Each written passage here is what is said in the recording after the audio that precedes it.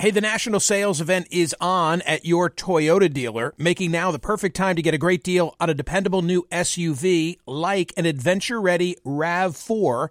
Available with all-wheel drive, your new RAV4 is built for performance on any terrain, from the road to the trails, and with plenty of passenger and cargo space, plus available tech like wireless charging, you and your entire crew can stay connected. Or check out a stylish and comfortable Highlander with 3 spacious rows of seating for up to 8 passengers and with available features like the panoramic moonroof. You can sit back and enjoy the wide-open views with your whole family. Plus, both RAV4s and Highlanders are available in hybrid models, so no matter your style, you can drive efficiently and save on gas. Visit your local Toyota dealer and check out amazing national sales event deals on RAVs, Highlanders, and more when you visit buyatoyota.com. If you're like me, it's now the end of the day and you say, uh-oh, what are we going to have for dinner? Well, here's the solution. Eating better is easy with Factor's delicious, ready-to-eat meals. Every fresh, never frozen meal is chef-crafted, dietitian-approved, and ready to go in just 2 minutes. You're going to have over 35 different options to choose from every week, including Calorie Smart, Protein Plus, and Keto. Flexible for your schedule, get as much or as little as you need by choosing your meals every week. Plus, you can pause or reschedule your deliveries at any time. Also, there are more than 60 add-ons to help you stay fueled up and feeling good all day long. Factor is the perfect solution if you're looking for fast, premium options with no cooking required. Sign up and save. We've done the math. Factor is less expensive than takeout, and every meal is dietitian approved to be nutritious and delicious. What are you waiting for? Get started today and get after your goals. Head to factormeals.com/Smirconish50 and use code Smirconish50 because you'll get 50% off. That's code Smirconish50 at factormeals.com/Smirconish50. Get your 50% off. Welcome to Book Club with Michael Smirconish. Hi, it's Michael Smirconish. As a SiriusXM and CNN host, I'm known for speaking, but frankly, I read for a living. I need to know what to say, and so I consume over 24 newspapers and websites daily. I read opposing views and studies and court cases and orders and op-eds just so I can discuss current events on radio and television. But my favorite reading? Books. Old school. And my favorite interviews are with book authors. Book Club with Michael Smirconish is now in session. Franklin Foer is the author of the hottest political book in the country. It's called The Last Politician: Inside Joe Biden's White House and the Struggle for America's Future. And he joins me now. Franklin, thank you so much for being here. What a pleasure. Thank you. Dude, you've been everywhere. Is there any meat left on the bone? Is there anything I can ask you that has not yet been asked? Well, that's a test for you, not for me. Okay, so here's the question. What is it that is contained in these several hundred pages that when you put it to bed, you thought, that's going to be a focal point of conversation that, to your surprise, has really not been thus far? Instead, people grasp, the Kamala aspect and that they're not having lunch and so forth. What's in this book that you think is deserving of more discussion? I think that, here's one thing that surprised me. I mean, my book has appeared at this moment where there's this media maelstrom about Joe Biden's age. And Actually, age is not a very big theme in my book. I honestly assess it at the end, and I tried to talk about it in a very nuanced sort of way because aging is a very complicated issue and everybody ages in a different sort of way. And there's a distinction between the public Biden and the private Biden and the image that everybody has focused on Biden and kind of what the more complicated reality is. But I really am fascinated by what Bidenomics actually means. That I tell this story about this guy who was known as the senator from MBNA. So he comes from Delaware, represented the finance industry. And then he ends up taking his economics in this direction that veers away from what Clinton, Obama, what had been the consensus for a long time. And I kind of think that the world that he's starting to erect with industrial policy and antitrust and the like is going to define American political economic life for a generation, and it's pretty significant, and it deserves a conversation unto itself. It's become a buzzword used by both sides, right? I mean, he's using it in defense of his record and trying to say that he's building something. And those who are antagonistic toward him are already derisively using Bidenomics as a label for inflation or the situation with unemployment as they perceive it, et cetera, et cetera, et cetera. It means different things to different people. It's a Rorschach test. Yeah, that's right. But I think if we took it at its kind of most basic, it actually, which is that the Biden people use it to talk about good economic indicators.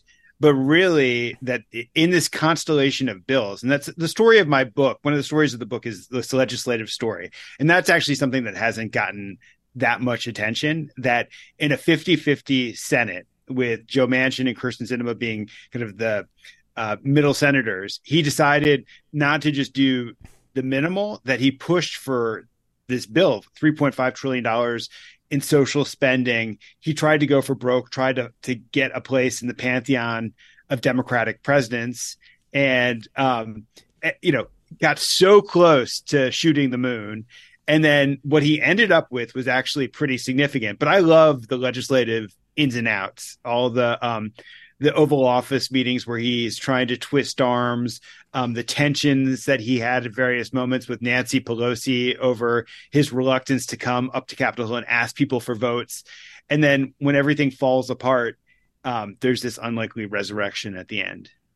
Are you ready for my answer to the question in terms of having read your book, the aspect of it that I think is more worthy of conversation? It's kind of not fair because the Afghanistan withdrawal has been part and parcel of Franklin Foer's discussions. But this is the Book Club with Michael Smerconish podcast from SiriusXM.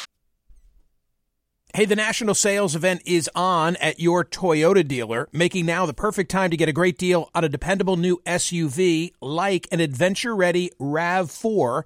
Available with all-wheel drive, your new RAV4 is built for performance on any terrain, from the road to the trails, and with plenty of passenger and cargo space, plus available tech like wireless charging, you and your entire crew can stay connected. Or check out a stylish and comfortable Highlander with 3 spacious rows of seating for up to 8 passengers and with available features like the panoramic moonroof. You can sit back and enjoy the wide-open views with your whole family. Plus, both RAV4s and Highlanders are available in hybrid models, so no matter your style, you can drive efficiently and save on gas. Visit your local Toyota dealer and check out amazing national sales event deals on RAVs, Highlanders, and more when you visit buyatoyota.com. If you're like me, it's now the end of the day, and you say, what are we going to have for dinner? Well, here's the solution.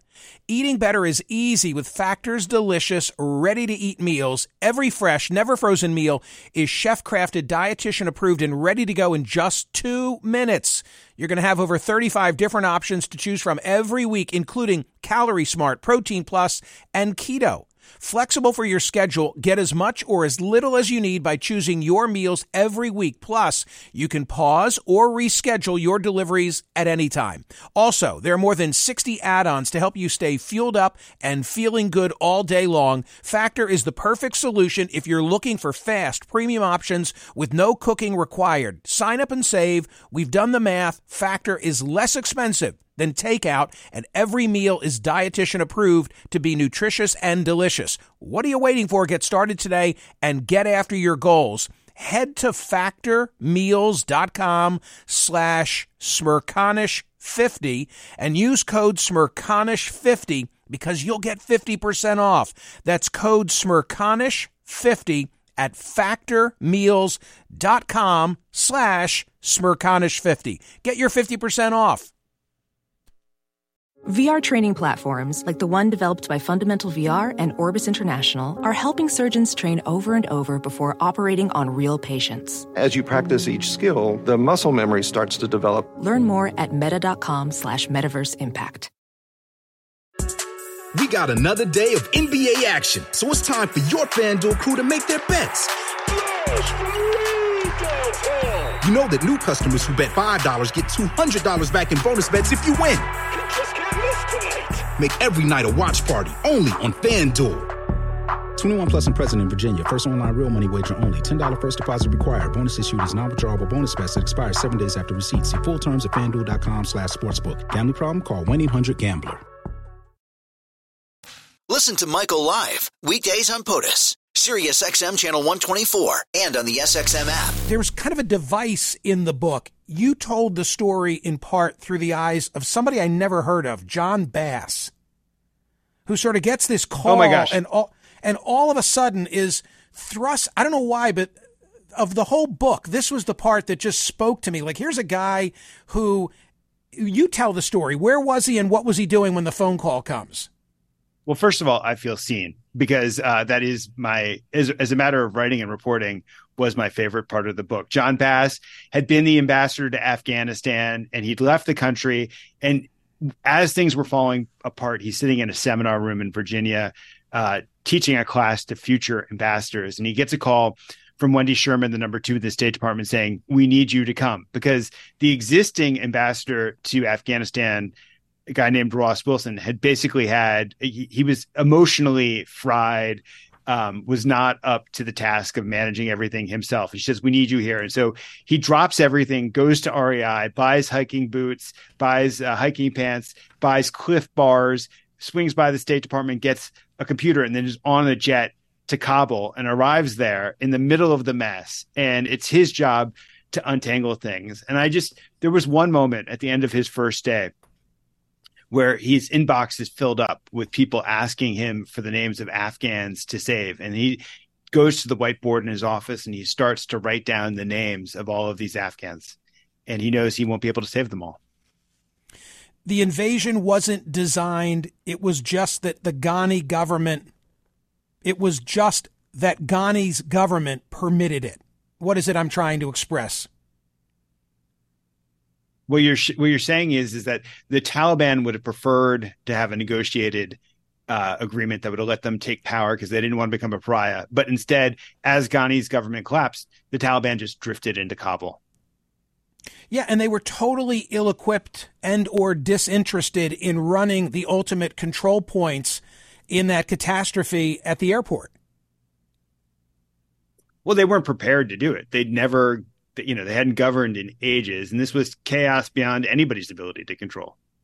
And by the way, these were individuals on whom we were relying that just weeks before we were launching strikes against. It was a complete reversal of the roles, and yet we were now totally dependent upon them. Oh my gosh. Yeah, we had to. So there's another great character in the book, Chris Donahue, who was the guy who was commanding the 82nd Airborne, and he had to meet with his Taliban counterpart every day to come to negotiate how to deal with these crowds. And so you can imagine the tension in that relationship. To go back to John Bass, I guess I should refer to as Ambassador Bass, and I'm just going to pick up a paragraph that I highlighted in the book. Over his day, Bass would drop everything and join video conferences with Washington. He became a fixture in the Situation Room. Biden would pepper him with ideas for squeezing more evacuees through the gates. Quote, why don't we have them meet in parking lots? Can't we leave the airport and pick them up? Bass would kick around Biden's questions with colleagues to determine their plausibility, which was usually low. Still, he appreciated Biden's applying pressure, making sure that he didn't overlook the obvious. I didn't know, Franklin, until you wrote this, just how in the weeds the president was at that particular time with the exit strategy. I mean, he'd be talking about, hey, can we go get them in the parking lots? Astounding to me.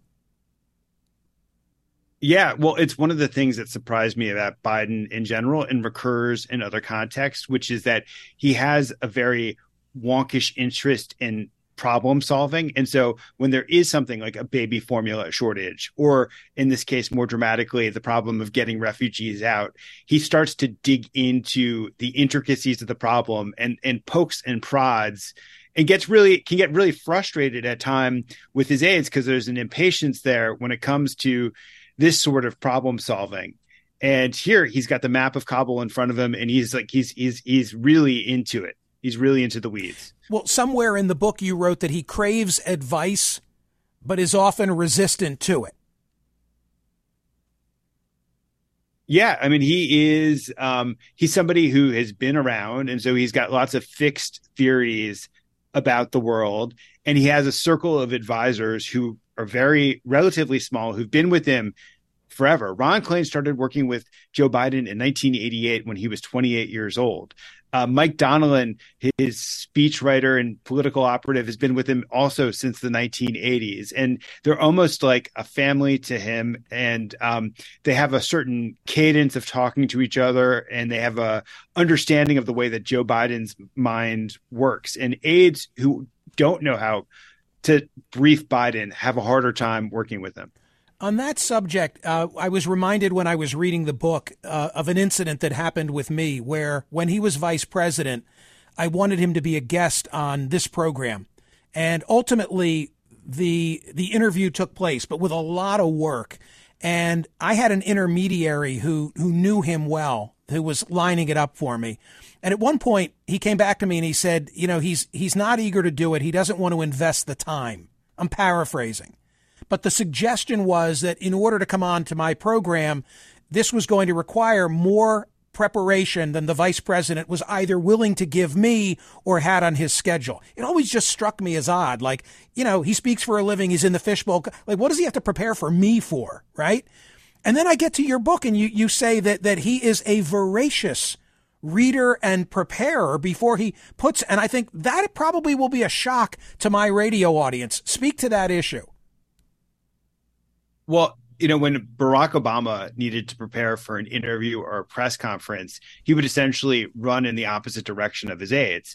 Biden is completely the opposite, that Biden is afraid of ever looking superficial or like he doesn't have complete command of his material. And so when he prepares, he ends up falling down rabbit holes. So he'll start asking questions about policy. He doesn't accept talking points at face value. So he tries to understand what he's being. And so occasionally he'll be like, okay, you want me to talk about childhood poverty? Well, can we bring in the expert here who knows something about this? Because I got some questions. And then you have this cascade of experts who are pouring in to make sure that he's got this intense understanding of an issue. And it surprised the hell out of me too. That's not the Biden I thought. I thought he was somebody who improvised, and he kept getting in trouble for his improvisation. But I think he knows that about himself. And the preparation is a means of trying to curb the gaffe potential. Because of the gaffes, whether, predicated on because of the childhood speech impediment or not, there is a perception out there that he is a seat of the pants guy, which you belie in this book and which I know from that anecdote, which I've just shared. Yeah. And I kind of wish that people had a sense of what Biden is like when he's able to talk without the cameras on him, because it's very, very different. He's somebody who, of course, like the stories can go on for too long sometimes. And he sometimes gets lost in his own stories, which he enjoys telling so much. But then there are these other moments that come a second later where he's giving you the grand tour of the Indo-Pacific, and he's talking about American strategy, and it's so detailed, and he can make all the pieces fit together. And you see the benefit of the wisdom of having been involved in this so long, and also the deeply psychological way that he thinks about global leaders, and the very cold way that he's able to think about strategy in like the most abstract foreign policy sense of it. I don't accept at face value that he's announced that the headquarters is open and that he's running. I believe there's increasing likelihood that he takes an exit ramp. My question for Franklin Foer is this: having immersed yourself in the first 2 years of the Biden administration and understanding the dynamics of the relationship between he and the vice president, if he were to decide not to go, do you think that he endorses her, or that he looks more to Obama as the playbook, even though he was the spurned one who coveted that Obama endorsement and didn't get it? Honestly, I couldn't answer that question with any real sense of certainty about which way he would go. And I would actually doubt that he's thought his way to that point. And I think that it would be very complicated, because I think he sees a lot of things through the prism of his own experience as vice president, and virtues of loyalty are things that matter so much to him that it's hard for me to imagine that he wouldn't be, but that this is so many steps ahead of where we are right now that it's hard for me to wrap my mind around. Okay, well, at least speak to the relationship, a subject that you did write about in the book between the two of them, because you say the lunches have dropped off in the same way that people might be surprised to hear that Joe Biden is a voracious preparer before he puts himself into a public setting. They might be surprised to hear that Kamala Harris, I'm doing this from memory, but it stands out in my mind. Somewhere in there, you said that she's got rabbit ears. That she's attentive. Yeah. She's attentive to the perception and all the, like the conversation that takes place about her and her capabilities and so forth. Like she's dialed in on all of it. Yeah. And she tends to, instead of tuning it out, she rushes to that criticism. That's what the source meant when they conveyed rabbit ears to me as that description of her. One thing that was striking to me that I kind of discovered as this went on is that there are these interesting parallels between Harris and Biden, that at the beginning of their presidency, COVID restricted their ability to travel. And so one thing unique in the history of the presidency is that the president and the vice president were in the building every day, and they were going to, many of the same meetings with together, and they ask a lot of the same questions in meetings. It's a very practical, gritty sense of the way the policy works. So if this program is going to be introduced, how are people going to know about it? How are they going to access it? In very, very gritty questions about implementation of policy. Like Biden, she has her own insecurities and her own worries, and she tends to probably prepare too much in the same sort of way that Biden prepares too much. And I found those parallels pretty interesting and inevitable because they spend so much time around one another. Trump didn't didn't attend, I should say, the inauguration, did leave behind the customary letter. You note in the book that it was surprising to President Biden, for its graciousness. I was surprised to learn from you that early on, and this would have been, post January 6th, obviously, there was contemplation of reaching out, some degree of contemplation of reaching out to Donald Trump to try and get him to help sell vaccination. Ultimately, they didn't do it. How close did they come to asking him?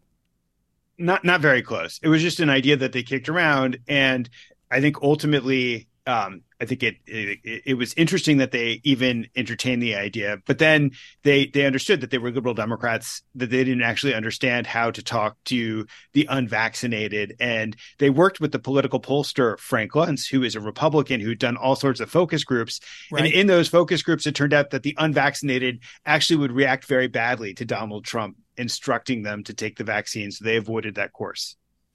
I think we're finished now. I mean, I think between all the other interviews and now the crumbs that I was left that I could fill in the blanks, I think we've pretty much covered it. What do you think?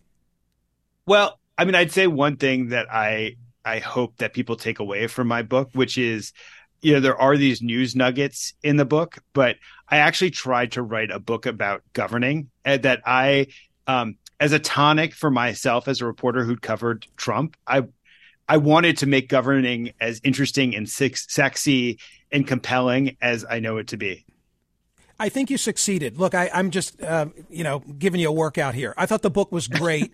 It's also unique. I mean, by now there were probably 50 books 2 years in, 3 years into the Trump administration. I think you stand alone. Final question. The title, The Last Politician. How come? Because we live in an age of anti-politics. The last two presidents that we elected, both Donald Trump and Barack Obama, in their ways campaigned against the system, posed as leaders of movements. Biden believes in politics to his core. You can't mistake him from anything other than a politician. His theory, How Democracy Survives, is that we have to restore the place of politics, of persuasion, of compromise. And there were so many times as I was writing this, I felt like he might be naive. He might be wrong. He's certainly out of step with the times. And I ended up garnering a huge appreciation for the vocation of politics and the politician. And I think that the politician deserves more respect than we culturally accord it. Well, nicely said. And I wish you all good things with the book. Franklin Foer is the author. It's called The Last Politician: Inside Joe Biden's White House and the Struggle for America's future. Thank you, Franklin. Appreciate it. Thank you so much. Book Club with Michael Smerconish. New episodes drop Mondays, Wednesdays, and Fridays. Listen to the Michael Smerconish program weekdays on SiriusXM's POTUS Channel 124 and anytime on the SXM app. Connect with Michael on Facebook, Twitter, YouTube, and at Smerconish.com. Across America, BP supports more than 275,000 jobs to keep energy flowing. Jobs like building grid-scale solar energy in Ohio and producing gas with fewer operational emissions in Texas.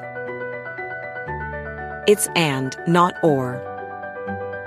See what doing both means for energy nationwide at bp.com/investing in America. It's that time again. Time to start thinking taxes. But this tax smart move for 2023 could make it less painful. Open and fund a Fidelity IRA before the tax deadline. You could reduce your taxable income in a traditional IRA or get tax-free withdrawals in retirement with a Roth IRA. Plus, there are no account fees or minimums to open an account. Get started at fidelity.com/IRA. No account fees or minimums apply to retail brokerage accounts only. Fidelity Brokerage Services, member NYSE SIPC.